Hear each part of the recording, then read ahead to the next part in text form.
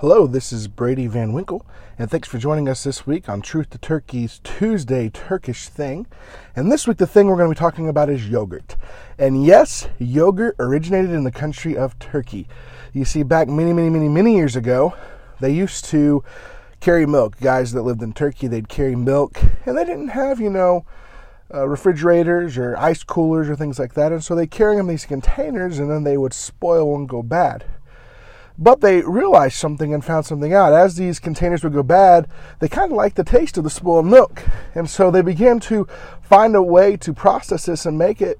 And so they invented what we call today yogurt. And so they would take it because it would keep longer as they traveled, and they could use it in a great way to eat and to enjoy it. And so, yes, yogurt originated from the country of Turkey. Now, it's not the same yogurt, obviously, we have today, and there's so many different flavors and types, and I'm sure everyone out there has their favorite type, whether it's a fruit flavor or chocolate flavored or whatever it is. But, still today in Turkey, they use a lot of yogurt as like a side dish. It's almost like a sour cream, but they use it in all kinds of ways. They use it as just kind of a way to put on top of stuff, to dip stuff in. And so yogurt is still a big deal in the country of Turkey.